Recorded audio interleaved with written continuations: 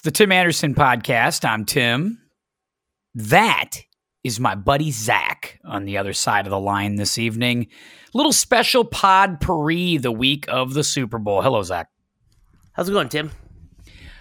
Pretty good. Pretty good. You know, I wish we would have had some Lanny Poffo genius music, but he was one of those guys that wasn't special enough to get his own music back in the late 80s, early 90s. So we don't have anything to commemorate the great genius. Yeah, I feel like he kind of bummed off of Mr. Perfect's music a couple times when he was managing him, but other than that, no real music. Yeah, I feel like he needed something. He needed something with a little gravitas. So that's unfortunate, by the way. But that's all right. We'll take it. We'll take Brutus. And we got in for another edition of the pod. We'll talk maybe a little Super Bowl at the end. I know we previewed that a little bit more heavily last week, and we'll certainly have all the fallout next week when Ryan rejoins Zach and I. But Zach and I thought we needed to get together and do a little pod paree, do a little random musings, hit on some of the big news stories circulating about in the world of sports, and so that's what we're doing. That's what we're hanging out here doing tonight, and hopefully we will cover some major ground here in the next hour. So that's all I got to say about that. Zach, real quickly, before we get started, because I think this will tie in perfectly to our first point. You've been coaching a long time. You've been a long time, either head coach, assistant coach, etc. A coaching question, I guess, that I have, and I've been kind of pondering it with other coaches this week. Given the nature of the last handful of years, do you feel like you've had to adjust the way you coach, the way you manage, the way you build relationships? I mean, are you kind of the same coach that you've always been? I think as a coach, you're always evolving. Yes.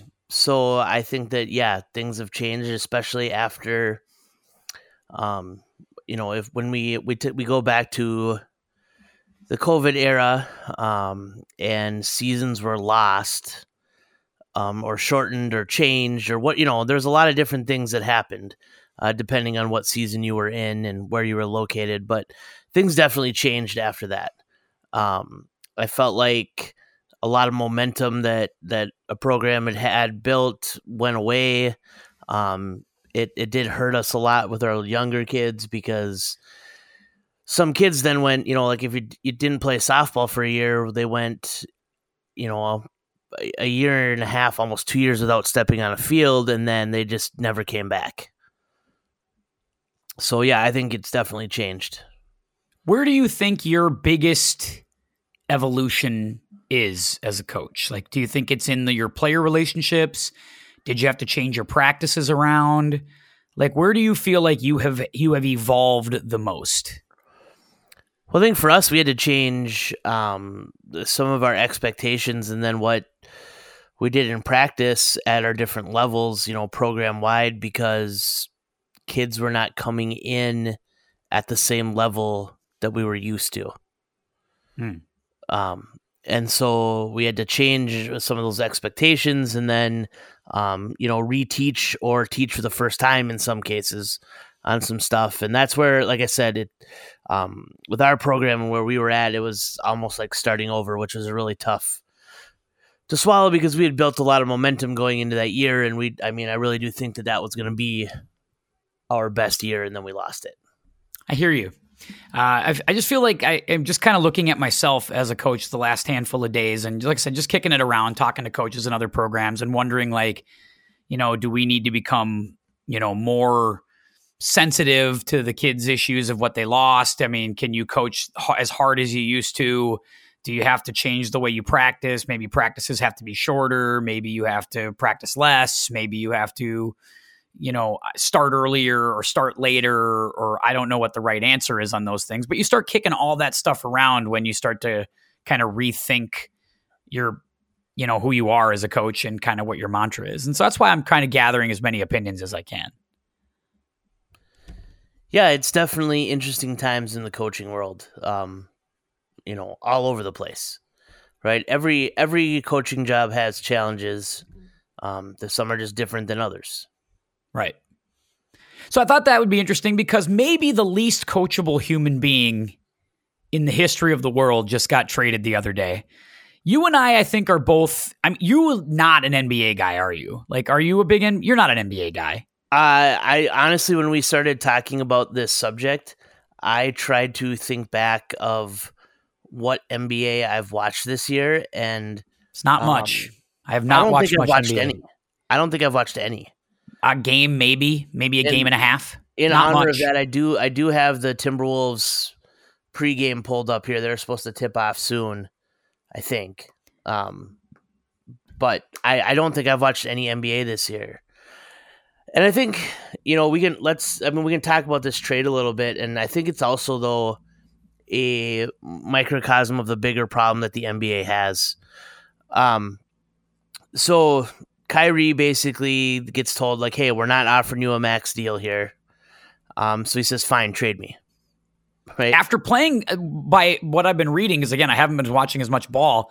He just got done playing like maybe the best 20-game stretch of his time in Brooklyn and gave them a chance. They're fourth in the playoff race in the Eastern Conference. Which may not say much for him, playing his best 20-game stretch, because he found a lot of ways not to be on the field. Yeah, nobody hates playing basketball as much as Kyrie Irving does. Yeah, and wherever you fall on him not getting the shot, so he wasn't able to play. And then, there are just so many different things that have played into this that he's really spent a lot of time not on the court. But I think, when I looked at the trade, and we know how talented he is, but the reality is whenever these superstar trades are made, it seems like you're trading away a superstar and you get back a sack of magic beans. And I understand in this case, like, well, he is at the end of a contract and he's not guaranteed to resign. And he does have the baggage that goes with that. But Brooklyn really didn't get much for him. Yeah, the NBA media tries to tell me that they got like 85 cents on the dollar here or something like that. And I'm like, no, I don't think so. Dinwiddie's a nice player and they got a pick, and that's, hey, that's great. But like, there's not a star in the bunch, and nothing that they just acquired will make them any better than what they were prior to that. And the first round pick isn't until like 2029. Well, that's just it. These picks now are so silly because everybody has basically said the picks. In the NBA, it might even be true. The picks don't matter. It's not like the NFL. They definitely just keep trading them out. Right? There are 2 second-round picks included in it, and they for sure don't matter. For sure. And, and I get why they have the rule that you can't trade away your first-round pick in back-to-back years. And so I don't know if that's why this pick isn't happening until 2029, but it really is. I would never want to be the team that's trading away a superstar in the NBA because you just don't get value out of it. Because even the picks that come back tend to be, well, you're getting picked 28. You're getting picked, I don't know, just these late picks, and they're not worth it. And that's just it. All the teams are doing their best to lottery protect all those picks. So like, if we got a pick in the top 13, we get to keep it. And it's like, well, then there's no value in that pick because literally you get out of the lottery and it's a crapshoot. So I think that this is part of the problem with the NBA is that so many guys are switching teams so much right now. Yes. And I think as I was thinking about this topic last night, like if you go back and you think of the best players in other sports, they're not playing and moving teams 4 or 5 times. No. Right? Because LeBron has been Cleveland, Miami, Cleveland, and LA now, right? Yep. 4 teams. And if you think of the best, if we say best football player, you're going to take Tom, right? So he's really has one long-term team and then a cup of coffee at the end. And that's kind of what happens in the NFL to superstar players. They'll spend a long time one place and finish somewhere else. And even in baseball, if you look at some of these guys who have been superstars and they'll play somewhere and then they hit free agency, but especially now they're signing, 10, 12-year deals in free agency. But even if you go back to where that wasn't necessarily a thing, Bonds spent his career in 2 places. McGuire was in 2 places. Those were the main guys of our time. So I think, it is a problem that teams are not, or players are not staying in one spot for a long time. And there are exceptions, right? I mean, there's your Tim Duncan, right? Your Dirk Nowitzki, but there's just so many guys that are moving now on a whim. I think that the NBA regular season doesn't matter. Doesn't matter at all. We've talked about that before, and in fact, it came up the other day at work on today's Tuesday, right? So Monday it came up. A gal came into work and said, took my son to the Timberwolves game last night, and he was all excited to see the Joker play. And guess what?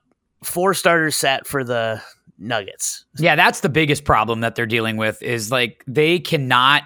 That is a joke. Like the load management stuff is an absolute joke. And I don't care what the science people say. They say, well, that's good for their bodies. Okay, well then cancel the season. Or play 50 games. The teams can't have it both ways, I think. If you don't want guys playing back-to-backs, and I get that part, right? They played a game in Denver and then flew to Minnesota to play the next day. Well, if you don't want to do that, then like the NBA needs to cut 10 games out of the schedule. Yeah. Just play 72. Their best seasons have been the 50-game sprints after lockouts. I actually root for lockouts because it usually means we get a 50-game season. Those are usually better seasons. So the regular season not mattering, and I think this is a good warning to baseball and football, who have both expanded their playoffs in the past couple of years, that you can't become the NBA because it's meaningless. And I like basketball. Me too. Like, I like the game of basketball, but I have not watched a minute of it yet this year. And the problem, there's two. It's really twofold. And here comes the old guy in me talking. Like, the college game is so bad right now that there are no stars at the college level. Like, I can't name you 5 guys at the college level who I think are going to be anywhere decent NBA players, which is not how it was when you and I grew up. No. When you and I were younger and guys were staying in college 3 years, and college football is good with this. College football, we know the stars because they got to stay 2 or 3 years. So like we get a feel for a Caleb Williams or a Bryce Young, and we can get excited about some of those guys. And in college basketball, we used to be able to get excited about a Grant Hill or a Tim Duncan. Chris Paul played 2 years or whatever. Now we just are like, I don't know who any of these guys are. And I don't know if any of them are going to be good NBA players. Like, I'm not interested. And the quality of the game isn't as good either. And it's just not the same game that you and I grew up watching, where it was throw it to the post, get a big man, try to get the ball inside, and then work it back out for the shots. Now it's just kids chucking threes. Like, that's all it is. I do think that the one advantage that college has over the NBA is that you get clashing styles. Yep. But that is not even as much. I mean, high school, really, you see that. Yeah. Right? And some of the high school games. And we know that some of the high school games that we've seen, too, are not full of highly talented guys. But at least styles make for fights. So, but yeah. That used to be kind of the thing. Yeah, you'd have some teams who could maybe shoot the outside shot and be a good perimeter team versus the big, powerful inside team, or a Showtime Lakers versus, like, the Bird Celtics. There was very different teams, different styles. Like, that made for something. And now I just think everybody plays the same way. They try to do the same things. They try to hit from the same corners. Specifically with Kyrie, I just look at, he is the problem too with the NBA in the sense that, God, there's a lot of unlikable dudes in the league. There's just a lot of unlikable divas in the league. The load management stuff's a problem. The 3-point shooting's the problem. There's not a lot of great, there's some talented players, no question about it, but I don't know if there's a lot of great teams. Not a lot of parity. And not a lot of you get outside of LeBron and Steph Curry. Like, are there really, Luka's great. Jokic is fun. Giannis. But like, how many like really marketable players are there? Like, how many guys are you like, man, I got to go see that guy? Like, a lot of people want to sell me on Anthony Edwards around here, and maybe that's true, but yeah, but you don't even know if he's I'm going to not play. there yet. Yeah. I think the NBA doesn't, like, we can say whatever we want, but the NBA doesn't want parity. No, they don't. 100% Right? they don't. And they have had, to their credit, 4 different winners in the past 4 years. Or actually, well, 5 in the last 5, I guess.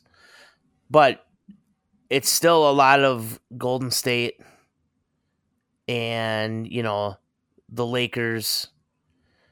And that's right. And if you go back before that, right, it's a ton of Golden State, it's a ton of Miami, it's a ton of Lakers, It's a ton of Boston.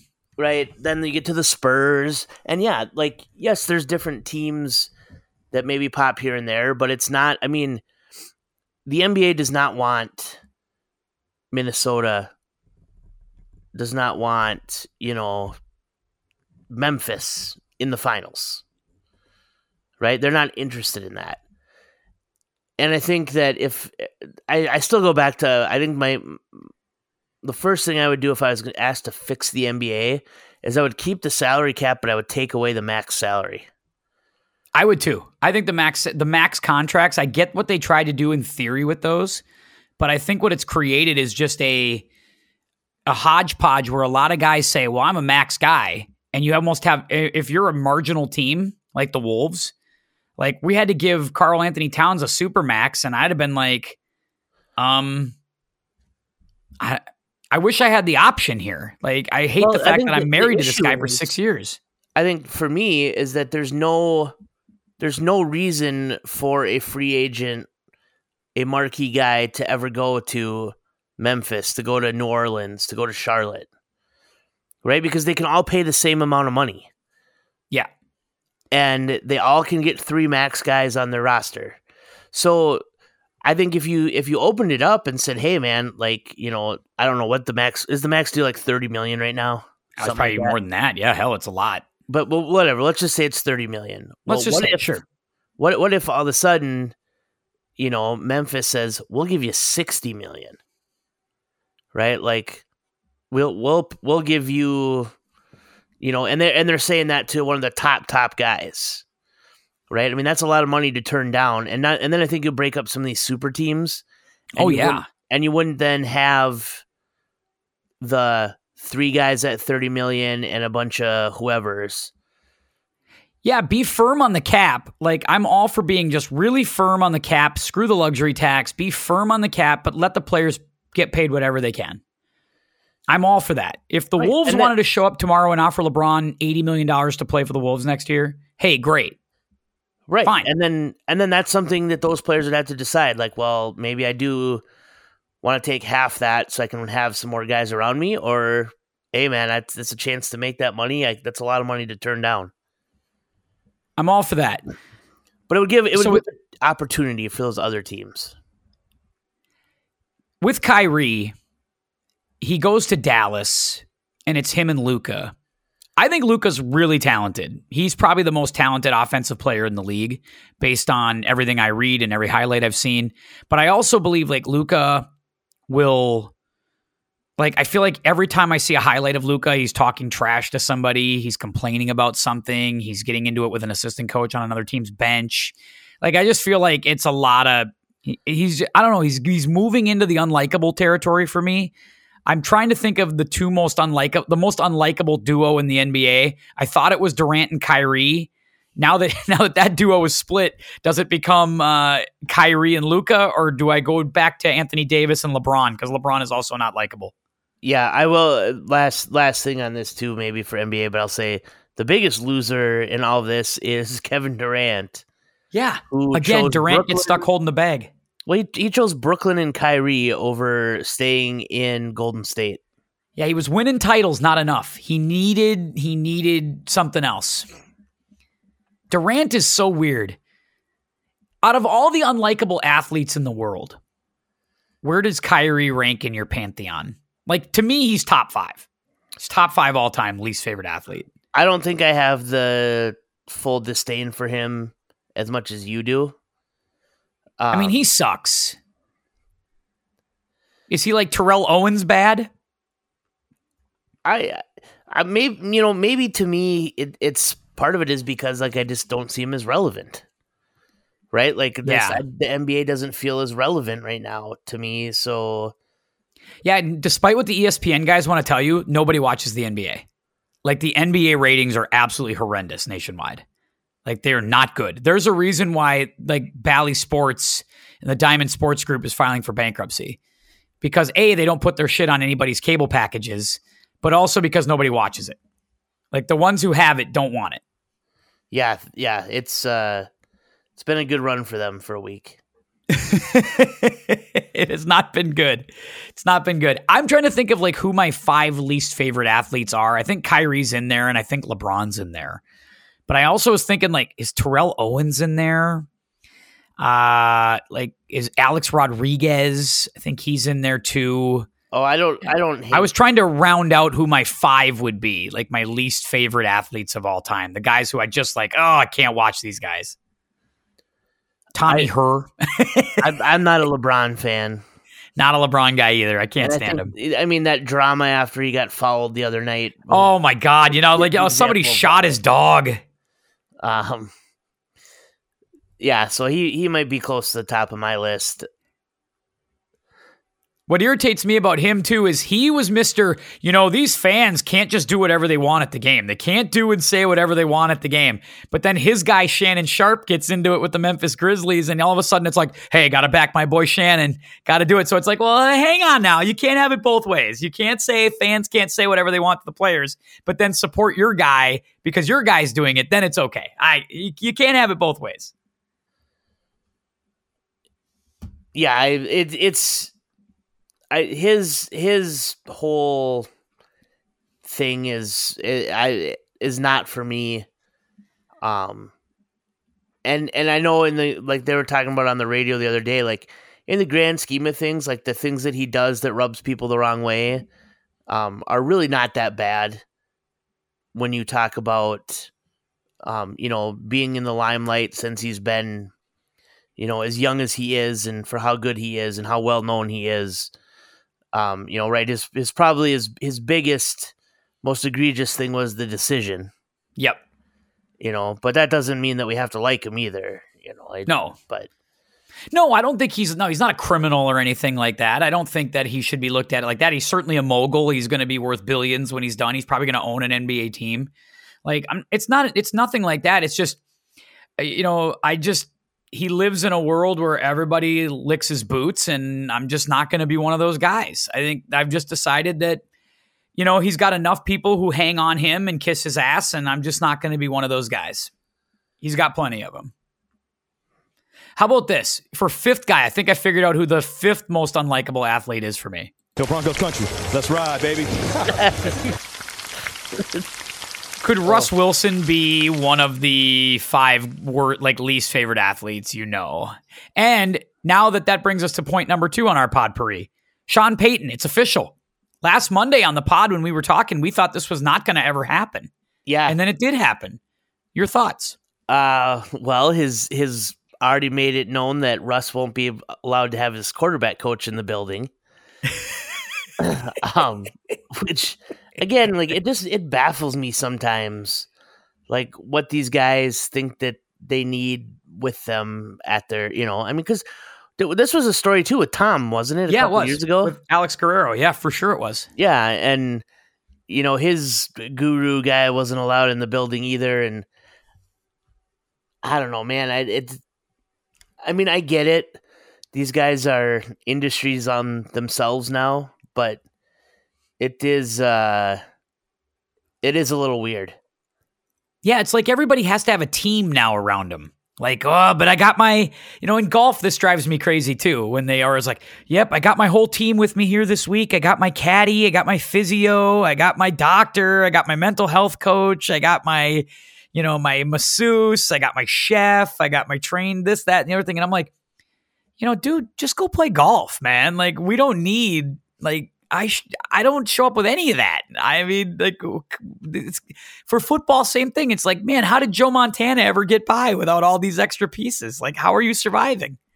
But I guess you need all of this now when you get to be a certain place. Yeah. So we'll see what happens here now. I mean, Sean Payton instantly let the D coordinator go. Yep, who everybody liked. And he was on the market for about 5 minutes and then signed. So he obviously has a plan or some idea, I guess, of what he wants to do. But they've got a lot to do there because they're still a mess. Right? Do you think it's savable with Russell Wilson? I mean, do you think Peyton's going to figure out how to get the most out of him, or is this going to require maybe even more than you thought? And is that and with that, are you surprised he took this job based on that? Because I think you kind of hinted last week that you thought this is probably not a great job anyway. Maybe just wait a year and go from there. Yeah, I'm surprised that it happened, especially when it happened. Like, it felt like it could have happened, a month ago, almost, if he really wanted to. But they kind of sat around, and then they hired him. I mean, it's the same thing here with the Vikings D coordinator, not to get too far off topic, but, right? I mean, if they wanted to hire Flores, they probably could have hired him 2 weeks ago. I would agree with that. So were they there? It seems like they were waiting for, right, the Denver guy who ends up in Carolina, and now they're settling for Flores, and not that that's a bad settle, right? Yeah, that's actually a pretty good get for a settle. It's kind of like the Broncos settling for Peyton because it sounded like they wanted DeMeco Ryans. And then when Ryans falls through and Harbaugh falls through, then you're just like, all right, well, I guess we will up another draft pick and we'll go get Sean Payton. It's like, which, my God, they've given up. I mean, they have no draft picks now for a while.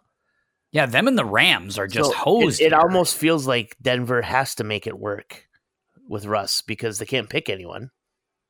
It's true.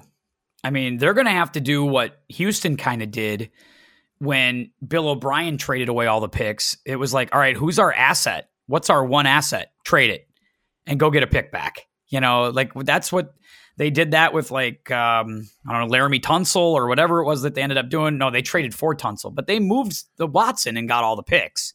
Yep. So maybe that's what Denver's got to do. They got to look on their roster offensively or defensively and just say, who's an asset? Who can go get us a number one pick back? Well, they're going to be, it's going to be a lot for them to deal with. I'll be interested to see what his coaching staff looks like. And what that offense looks like to start the year next year, because I don't think he's going to be able to go back and do some of the things that he did with the Saints because he just doesn't have the same type of talent there. Right? There's no Alvin Kamara in the Broncos backfield. Yeah, unless they love Williams, unless they think he can come back healthy and become the Kamara type, or if they think Judy can become Mike Thomas version 2. But I don't know. Like, I don't think that's realistic that seems far-fetched. I would agree. And they're also thinking that Wilson can just become Drew Brees, even late career Drew Brees. I don't know if that's true or not. I mean, Drew never had the big arm, especially down the stretch. They're both kind of diminutive, so I think like Peyton knew how to move Brees and not let him get blocked at the line of scrimmage, and so maybe he'll do some of that. I don't know. I mean, I guess even at the top of his game, I don't think Russell Wilson was ever that high. I think he was carried in Seattle for a long time by good defense and a good running game and a good coach. And not that I'm saying that he's bad, but I don't know that he was ever on that Drew Brees level. So we'll keep an eye on Peyton. I think it was a good hire, obviously, for Denver because they were screwed. We were thinking last Monday when we were talking on the pod, they're not going to get DeMeco Ryans. If they're not going to get Sean Payton or Jim Harbaugh, what's left? What are you going to go get? And now you're back at square one. Now I look at a team like Arizona, and I'm like, what the hell are they going to do? Like, now they've become the Denver team where there's like no options out there. And they have a quarterback that nobody wants to coach. He's not even going to be available till week 9 or 10. Like, that situation looks to be the worst situation in the league now. Yeah, it's a tough spot. I think they must have something in mind if Flores was ready to take this D coordinator job. He had interviewed for that Arizona job there.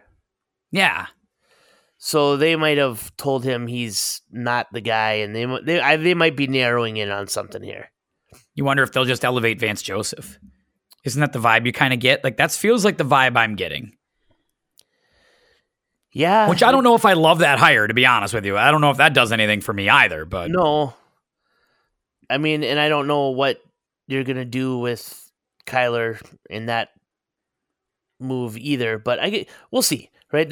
You need a stopgap QB. You need somebody who can. Maybe they're talking to someone who is playing this weekend or coaching this weekend, and that shoe falls afterwards. Maybe an offensive coordinator who seems to get a bad rap for not calling plays behind a legend. Maybe that could be that guy, like Eric Bieniemy, perhaps. Yeah, it might be the offensive coordinator on the other side of the ball too. Oh, look at this guy with some steam. I love that about you. I don't have any. Oh, you don't have any steam? Oh, we should just act like we do. Like, we could be like Ryan and just be like, hey, I got it on good authority. Ryan's well-placed sources. I've got a well-placed source within the organization that says. He's got like a buddy who mops the floor at. Yeah. I got Cliff Kingsbury's old garage door repairman, and he tells me, no, that would be good. How about this guy then? I also, last thing on NFL stuff. Sounds like Jeff Saturday is really working behind the scenes feverishly. It sounds like he really wants this job full time. And I have heard zero rumors out of Indianapolis. Yeah, they can't bring him back, can they? They cannot do that. I thought that it was intriguing at the start, but just kind of the way it ended, it felt like probably not the right choice. Right? I mean, when you blow the big lead against the Vikings, they got thumped a couple times. That's kind of it. I don't know. I mean, but he's going to hire some weird coach. That's my prediction. Yeah, I'm curious as whose it's going to be. And if they decide to bring Saturday back, I just don't know how you sell that to the fans. I really don't. If you're an Indianapolis Colts fan, and Ryan is, Ryan's the big Colts guy in this group. I don't know how you sell that to Ryan. Pit boss Rich. Ooh, that's out of the box. That's an out of the box hire. Go get Pit boss Rich. There, right? See if he'll do it. Did he interview there? I think so, and I know that they've Steichen from the Eagles has been rumored there. Somebody was talking about Raheem Morris. I don't know. Is there a chance we know who these people are next Monday when we do the post Super Bowl pod? Probably not, because doesn't the NFL kind of have a hiring moratorium right now? Oh, this week you think they had nothing during the Super Bowl week? Probably. Yeah, I think they don't want anything during the Super Bowl week, and I don't think it'll happen right away Monday. But maybe Monday night it's done. Could be. We'll keep an eye on it. Maybe there'll be, at least I want to hear a rumor. I want to hear a good rumor this week that's probably going to happen. That's what we did with Flores before he went to the Dolphins, and before all that, they always be like, well, it sounds like, now we don't want to say, but we think it's going to, one of them. I want one of those kind of rumors. We talked to Ryan's buddy mopping the floor. Yep, we talked to the janitor down over at the Lucas Oil, and they said that there's a private jet chartered to blank by blah, blah, blah time. How about, let's shift over. Keep the potpourri flowing here. Smells delightful, by the way. The potpourri. You just smell it in the air. It's beautiful. Anyway, Carlos Correa. We talked a little bit last week with Ty about the Correa signing. We don't have to get too much back into the signing part of it, although I'll certainly take your opinions on it. I'm interested in what you think about two things. There was a doctor that came out, John Heyman reported this, that the doctor said a doctor close to the situation has viewed Correa's ankle and says it is, quote, the worst ankle he's ever seen. That's not, I don't know if that's something or nothing. I'll let you have that in a second. But also the decision the Twins had that Correa will not play the World Baseball Classic. Now, they say it's because of some kind of family commitment or whatever it is. But they made a point to say, we want to be very clear. It is not about injury. It is not injury related. And when I feel like a group tries really hard to say it's not about an injury, that means it's about an injury. Those two things. Are you concerned about the Jon Heyman report? Does the World Baseball Classic news add to that intrigue? Let me start with the World Baseball Classic. So what I read was that his wife is pregnant and due during the World Baseball Classic. And so that is why. So I guess unless they planned this out 9 months ago to be a distraction and a reason out of it, it sounds legit at least.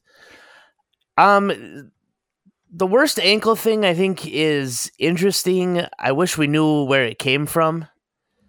Because I think that Jon Heyman's pretty good at this. Like, I'll trust Jon Heyman, right?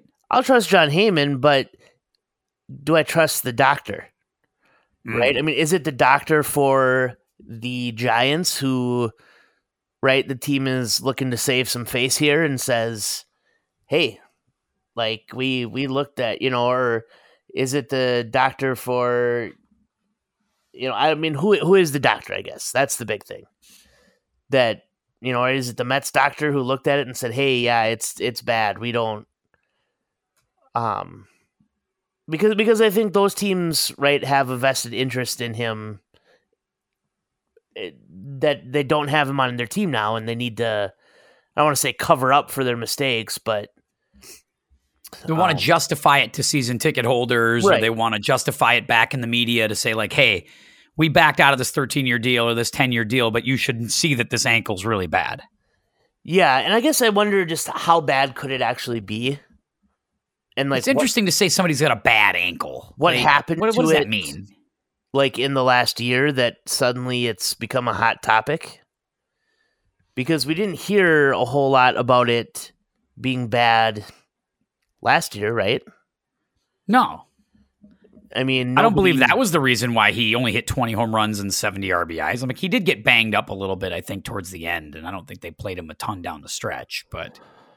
Yeah, but I don't think that was due to, right? Like I don't think that ankle is what happened last year. So I think it's going to be an interesting situation. I think the move, the signing overall, is one that the Twins had to do once everything happened, right? And they were able to get him for the price in the years that they did. It made sense to do. I think this is probably the most hype that the Twins have had really around them in the last 10 years or so. Kind of just heading into the season, at least in the last 5, right? Well, they certainly saved some face, right? Because think about what they were in December when Correa looked like he was all but out of here. And you're sitting there going, now we have no pitching. We have a Buxton who's always hurt and no Correa. Like, where's the buzz? And they did add some pitching. Yep. And, of course, they traded, I like to say, they traded your dad's favorite player. Right? The guy who got a lot of singles and can't play any defense and whatever. So I like the trade. He was a great hitter. I mean, he was a really good hitter. I mean, not to say anything, but I agreed with you. Like, I think you traded him at max value. Yeah. So... It's excitement in Minnesota that we haven't seen for a while. We'll see how the ankle holds up and how he holds up. I do think the way the deal is structured is great for Minnesota, right? Because those vesting years happen only if he's playing. That's true. And like, so if you get 6 great years, then hey, great, have 7, right. Have 8. Right. And if the ankle is bothering him and he's not playing well, then the Twins are out in a reasonable time frame and a reasonable price. Yeah, and maybe he doesn't play short the whole time. Maybe by year 5 or 6, he converts and he's a DH and he becomes Nelson Cruz. Right. Where he can or hit a ton. Third. Yep. Or, like first. Yeah. There's definitely options there down the road. And I think what it does do also, though, is it frees up some of these other infielders for the Twins that maybe they move to other spots. Yeah, it gives Royce Lewis like a natural position again, right? Instead of trying to make him an outfielder, like he can be a shortstop now or a second baseman. You have Nick Gordon. You got some of these young pieces that you really, Miranda, like you kind of like these guys, right? And so you want to get them into positions that are more natural to them. I just want to throw out, like, this Timberwolves game is like 3 minutes into it. This is unwatchable. This is terrible basketball by both teams.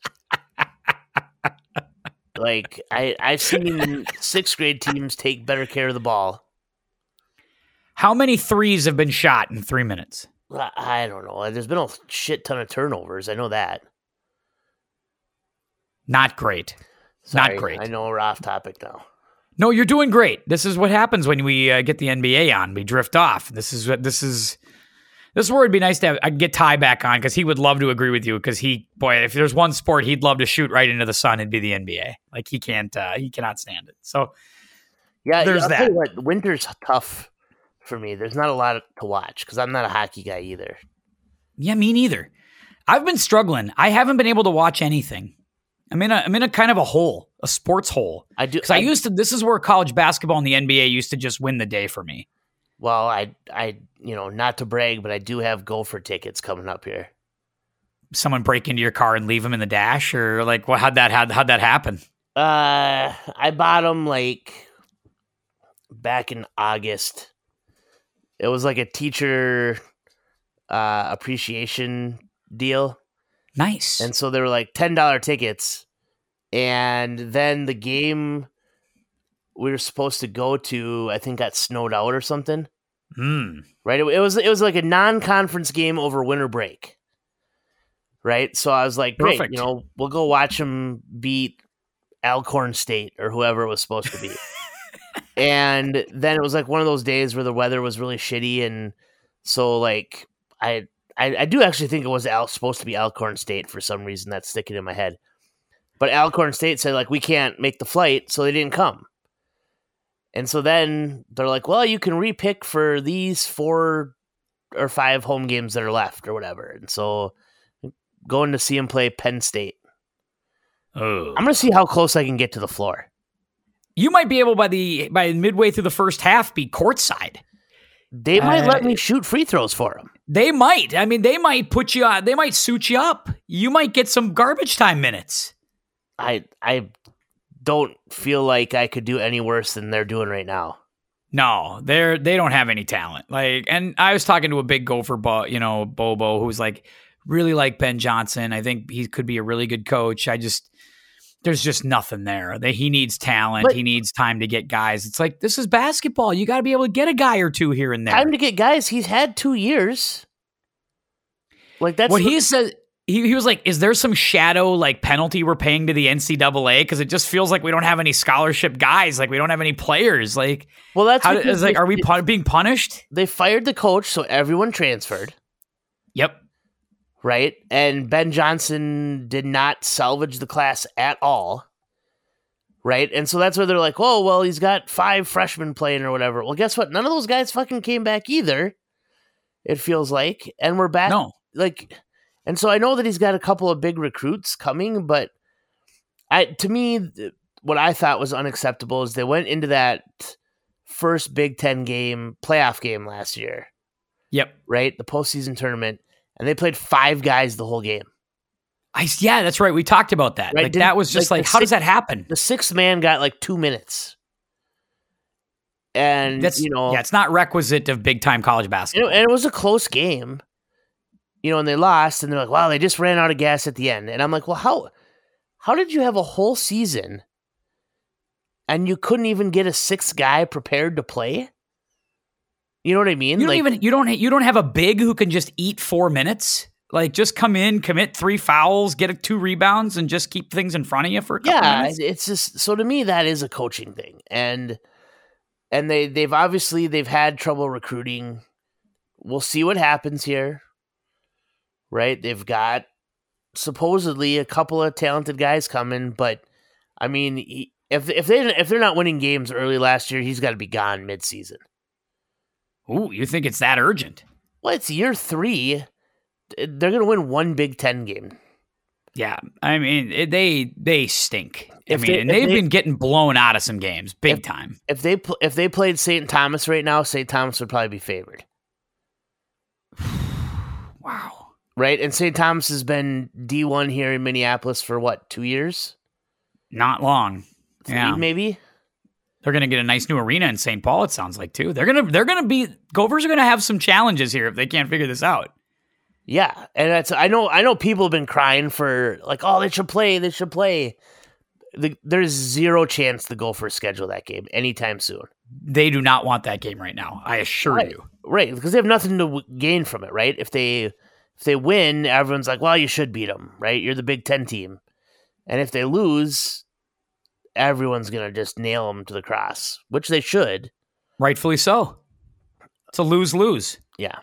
So they won't schedule that game anytime. It's the same reason that the Gophers football team won't schedule, South Dakota State or North Dakota State anymore because, right, they can get a game from them now. Yeah, and you can't, if you're Peach, you can't lose that game now. Yeah. Like, you think you already kill Peach on a nightly basis. What would happen if Nodak came down here and just beat up on Peach and the Gophers? You'd never let him live it down. No, I would not. I certainly would not. Oh man, I didn't think we'd get Gopher basketball. That wasn't on my notes, but hey, that's the beauty of Podpuri. We can go anywhere we want, man. Oh, a little bit of everything. Hey, yeah, a little bit of everything. Hey, speaking of this, the other day we were on the text message stream, and I think it was Ryan who dropped an anniversary on us. Right? I'm trying to remember exactly what it was. He said was like the anniversary. And then you came through with, I thought, the line of it when you said, we're burying the lead here. The anniversary is the 35th anniversary of Hulk and Andre in the main event on NBC with the Hebner referees. The $1 Million Man bought the title. Where the $1 Million Man buys the title because he's got a referee that is the identical twin in what, he has Earl Hebner and Dave Hebner, and there's this crazy switched referee. It's maybe one of the greatest wrestling events you've ever seen in your life. 35th anniversary of Hulk Andre 2 on the main event on NBC. I was 6 at the time. Still one of the greatest events you ever saw in your life. So good. My favorite, and a lot of this is post, right? I might have watched it live, but I don't really remember it. Me neither. This is probably a couple years later. I started really watching late 88, more into 89 is when I kind of started finding my wrestling like that. I remember watching Saturday Night Main Events at my grandpa's house. Yep, me too. My grandma's and occasionally my house. I did like that Hogan, how much did he pay for the surgery? Yeah. Like it couldn't have been a twin brother. It was, it couldn't have been a twin. Get facial surgery on someone else. The $1 Million Man's got so much money, he's literally paying for facial surgery for referees. It's so good. It was such a great storyline. So it was brilliant, and it sets up everything. Right. I mean, the things that I like about it, right? You got the Macho Man winning the tournament then at WrestleMania 4. Yep. And I know there are a lot of people who don't like that WrestleMania, right? And tournaments always kind of end up with a bad rap. Right. But the cool thing about it is he wins that. He goes through 4 matches in 4 outfits, and Liz has got a different dress that matches for each one. A goddamn smoke show, too, in right? every single one of those. And he wins in different ways in each match. Right, it's not always the same match, so that is kind of cool, and then which also then leads to Mega Powers and all the way to WrestleMania 5, and that's something you don't see anymore is that long-term planning. Yeah, this one event basically creates. It keeps Hogan a big star. It keeps Andre a big star. It makes $1 Million Man into a legitimately scary heel, like a good heel, and it makes Savage. It elevates Savage from Intercontinental status to championship status. Yep. Like this one match makes like 4 different guys or 5 different guys for like a year. It's really brilliant storytelling. And it makes me think about Andre because I'm so fascinated by Andre. And the older I get, I think the more fascinated I get by Andre. Because I start to think to myself, like all these guys, you know, you watch all these shoot interviews and all these things from old wrestlers, and there's so many guys that hate Hogan and hate Flair and hate the Hitman and hates, you know, all this stuff. But there's 2 guys that nobody ever says anything about. And it's like The Undertaker. They never say anything about The Undertaker, and they never say anything about Andre. Like everybody loves Andre. Everybody likes The Undertaker. Part of me thinks like Undertaker took on the Andre role of like the backstage boss. And I just like, I'm fascinated at how everybody looked at Andre as this sort of revered guy. And yet I don't know if it's just because we saw him at the tail end of his career where he couldn't move and he couldn't do anything. And you just had to go in there and bump and sell to make him look tough. But it is like, it's either the greatest story of all time or the most tragic story when it comes to Andre. I don't know, but I'm fascinated by him. I don't know if you are as well. I do like, I know in the Hitman's book, there's a lot of Andre talk. Which really, you don't think of those two like as the same era. But right, I mean, there was a ton of Heart Foundation stuff in that era. For me, the Andre, right, that I will always remember is him and Haku, right? The Colossal Connection. Yes. And tag team champions, and then him riding out on the cart at WrestleMania after he tosses Heenan around. And those are my Andre like memories, right? Because like you said, we kind of picked up shortly after this, but when you go back and watch a lot of the stuff, it is really cool. And all the stories of how he could wrestle, right? He wasn't just a big guy. Yeah, in the 70s when he was still just kind of a young guy and he was a little leaner. I mean, he was still a giant, obviously, because he had this disorder and he was just so big, but he was agile. He could drop kick. He could do all of the stuff that, you know, we looked at like guys like the Big Show later on, 40 years later, and he could do that too. But Andre could do all of those things. It's just his body gave way. And, you know, it's weird because you think Andre wrestles this match on Saturday night's main event, or the main event, I should say, wrestles this match same age as us. We're 41. He's 41, 42, and he wrestles that match. And he couldn't look older. He couldn't look more feeble, more in pain, more everything. In hindsight, at the time you watched Andre and you were just like, well, he's just a big menacing monster. But now you watch it back from this older lens and you're like, that is a man who was dying and was in like amazing pain. And just the fact that he actually walked out there and got in the ring was a tribute to him, I think. And he's very incredible man, you know, for many years after that. Yeah. And did crazy shit. Like, I mean, he went in there doing the Jake the Snake stuff, which was where I picked him up. Like, I picked him up when the Jake the Snake stuff and the Ultimate Warrior, like, he let a crazy guy like Warrior bang him around, you know, and squash for him and did all of that stuff. I did see a post of him, and he was on Jake's, what was it, the Snake Pit? Yeah. Several years before, and he's not afraid of snakes then. Right? Kind of funny how that works, yeah. Right? Suddenly Jake goes face and Ivory Heel's afraid of snakes now. It's so weird how that works, but I'm trying to think of what there's a couple other like great stories, right? You love hearing about his drinking stories, and part of me is trying to figure out if those are how true those are. But the only thing I can think of that really saddens me when you think of the Andre stuff is like the airplanes, the car rides, just how effing miserable the basic life stuff the tour had in to be Japan. for him. Oh yeah, touring. I mean, where the hell did that guy sleep in Japan?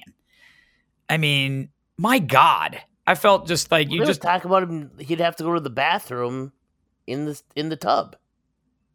Yeah. Oh my God. Yeah, that's right. So those are the ones that are tough to hear. That kind of stuff. Because you just feel like, man, what a solitary life that had to be. Like, I don't know how you have a ton of friends. You certainly can't go out. You can't just be like, well, I'm going to Taco Bell to pick up a Crunch Wrap. Like, you can't be Andre the Giant and get a Crunch Wrap. You can't do it. It's impossible. So anyway, big Andre guy. I've watched all the documentaries on him. I think those stories are terrific. And here's the thing I think about with Andre. I think without Andre, like everybody says, well, it's Vince and Hulk that make pro wrestling what it is, right? They're the guys who took it up. Part of me's like, if Hulk doesn't get Andre to sell for him at WrestleMania 3, I don't know if that really happens. Like, you kind of needed Andre to sell Hulk Hogan to make that work. Otherwise, it's just, whatever. It's over and done. Like, King Kong Bundy in WrestleMania 2 didn't do anything for anybody. Right. That was considered a disappointing thing. That it didn't King Kong Bundy is big, but he didn't do right. You didn't think he had slayed the world at WrestleMania 2. It was WrestleMania 3 where they really got it to work. Right. And then they could run it back at WrestleMania 4 knowing they were going to phase both guys out of that for a little while. And it was like, you needed it though. But if Andre doesn't do that, if Andre says, nope, not going to do it, not selling for this guy, forget it. I think it dies. He, as sort of his last big moment as a top dude, just said, I'm going to put over the next guy, and did what other guys should do. And it irritates me when some of these dudes don't do that. But Andre was legit, man. That guy's awesome. And he always seemed to, like, the stories you hear, like, yeah, that's what he was about. He was, which is what Undertaker too, right? I mean, yeah, Taker will put guys over. Yep. And did. And everyone's still mad at him for doing it. Yeah, but it's like, that's what was right, for business. And when you have, I just think like guys like Taker, guys like Andre are the guys that are going to stand up long. They're not going to be put on the same Mount Rushmore like Hogan and Flair and those guys, because maybe you have to be a bit of an asshole to be the top guy.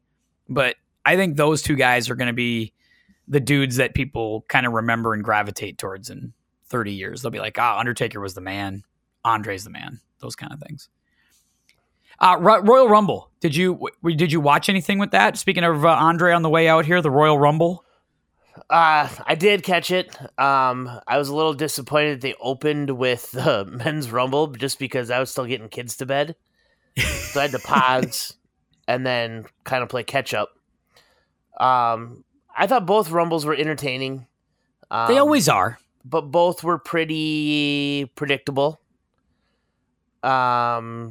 I wish we could get away from 1 in 30 winning all the time. I agree. It seems to happen so much. They've played that up now to the point where it's like, a guy can win it at 5, and it's okay. Right, and that's here's the deal. Like, we knew Cody Rhodes was coming back. And it's like they're so afraid to just have like a regular guy at number 30. Yeah. Because the crowd wants a big surprise or a big return or a big, it's like you could have put him at 25. It would have served the same purpose. And I felt like with, they went with Rhea at 1 because we haven't had a woman win from number 1. So we got to do that too because... it just feels like nobody thinks it's impressive anymore if you're like in the ring from 4 on or 5 on. 1 and 2 were both in at the end in both matches. Yeah, we need to mix that up a little bit. Like, let 2 jobbers start it out again like they used to. Like, I don't have a problem with that. Like, I think that's okay. Or 1 jobber, 1 not a jobber. Like, my favorite one ever was 1989 when it's Axe and Smash of Demolition going out 1 and 2 and them beating the hell out of each other for 2 minutes. That was awesome. Yeah. And like, let's have some of that. And don't get me wrong. Like, the winners were predictable, and sometimes that's okay, right? Like, that it's a predictable winner, but we just, like, we can change it up with the numbers, Like, yeah, like when they brought Edge back, he was like 18, and I thought that was perfect. Like, he came out of nowhere. It was a legit shock. Everybody loved it, and it was totally over. Like, It was perfect. It was great. And we now have back-to-back years that 30 is won in the men's Rumble. Because it was Lesnar last year at 30. Yep. So I don't know. I think the endings were both entertaining, I thought. The women's one especially. I think the Women's Rumble has been better the last 3 years than the men's. The Women's Rumble is better. You know, I thought the men's Rumble was good last year, but I think that there was a lot of people who were upset that it was Lesnar who won. Yeah. That Lesnar came back and, you know, so in fairness, Lesnar should win every Rumble. Well, I thought they did a great job with him this year. Yeah, Lesnar's great right now. He came in. This whole cowboy thing is phenomenal. People looked intimidating, and then someone got him. You know, and he was pissed off when it happened, and still looked tough. And I think, you know, it is. I get it. Like, it's hard to come up with a new story in the Rumble every year, right? Like, there are certain Royal Rumble tropes, yeah, that are going to be consistent. But like, you know, I'd almost say like, hey, like, write a Royal Rumble where number 7 wins. Yeah, right. Just like, you know, like, let's pick some different numbers and figure out then, okay, how do we let's pick the number he's going to win from first, and then write a story from there. Yeah, I would agree with that 100%. You know, so like, they need to put you and me in charge of the Rumble next year. Like, you and I will construct a great Rumble. I believe it. Well, and I think there's some good things, right? Like, you can get a nostalgia run. You know, right? We got Booker T. Booker T came in and did everything we needed him to do. Yeah, he said he's done after that. He's like, oh my God, I am too old officially to do any of that. Yep. But he went in, did a spinneroonie. He was out. He was the only really, you know, throwback guy who made a return or a surprise entry. But it's and that's fine. You know, I mean, I think you want 1 or 2 of those every year because those are fun. But you need to. The problem too with the Rumble is they've gotten so hung up on the numbers of this guy has the most eliminations and this guy's been in the longest, and they're always trying to set the new record for something. Yep. Like, sometimes it just needs to be. Exactly. Maybe it's just a good old-fashioned fun Royal Rumble. Right, like 30. Like, maybe that's all it needs to be. 30 doesn't always need to be a superstar, because if it is the Warlord, that's great, right? Warlord comes in, he's not going to win. He can have, but so that when it is somebody exciting and special at 30, like, then it is exciting and special. I also think, like, this is where, unfortunately, giving everybody a title shot is not the best way to do it too. But, you know, old Rumbles used to do a great job of, like, creating matches for WrestleMania and storylines off of the mid-card eliminations, off the middle Rumble eliminations. Yes. Like, you think of Hogan and Warrior. And Hogan and Warrior wasn't the end. I think that I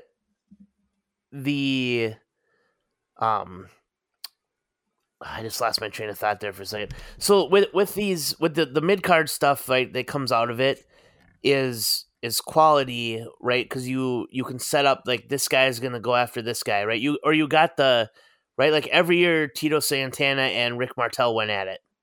Yeah. Right? And it was great. Yep. I think it with the championships, I thought that you would see more surprise winners now that there were 2 titles.